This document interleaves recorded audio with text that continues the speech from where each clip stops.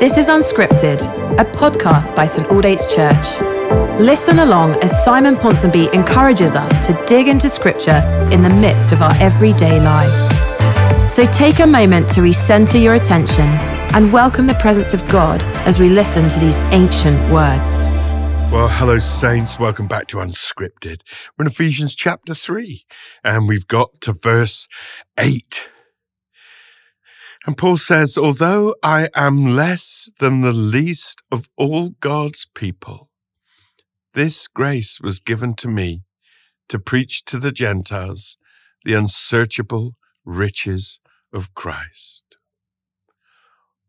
Although I am less than the least of all God's people. This is not hyperbole. He's not exaggerating. This is not a false modesty. This is not a faux humility. This is Paul being absolutely sincere. He knows who he was, and he knows what he did.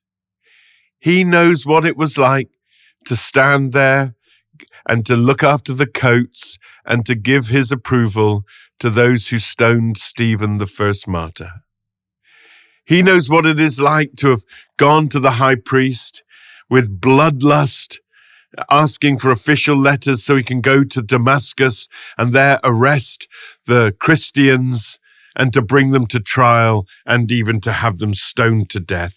He knows what it is to be filled with hatred for Christianity and to be filled with hatred for Christ. He knows what it is to be going out of his way, to making a long journey in order to persecute Christ, to oppose Christ. He knows what he was. He remembers what he was. He recalls where he was.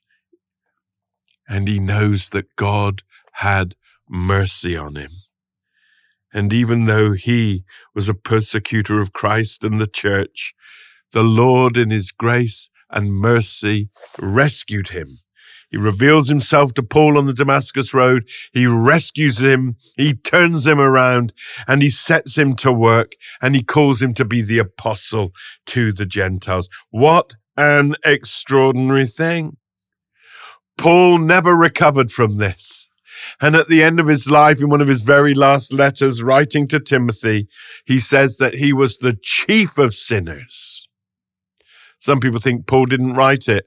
I hardly think that someone would pretend to be Paul, the exalted apostle, and would then call themselves the chief of sinners. No, Paul wrote this. It's autobiographical. He's talking about himself. He's saying how he feels. He really was the chief of sinners because he was the most tenacious and passionate and ardent persecutor of the church. And yet God forgave him and had mercy. I'm the least of all God's people. And yet, he says, grace came to him. He receives grace. Grace was given, and that grace was to preach the gospel to the Gentiles. We're going to come to that in our next thought together. But let's just linger here a little bit longer. The least of all God's people, and yet God, one of God's people. And the one who is the very least in the kingdom of heaven still outshines for eternity, is still blessed by God beyond imagination, comprehension, and articulation. What an extraordinary thing it is to live in the extravagant grace of God. That is Paul's experience, and that is our experience. Not that there is a hierarchy of those in the kingdom of heaven, even though Jesus at times does talk about the least and the greatest. That's not the point here.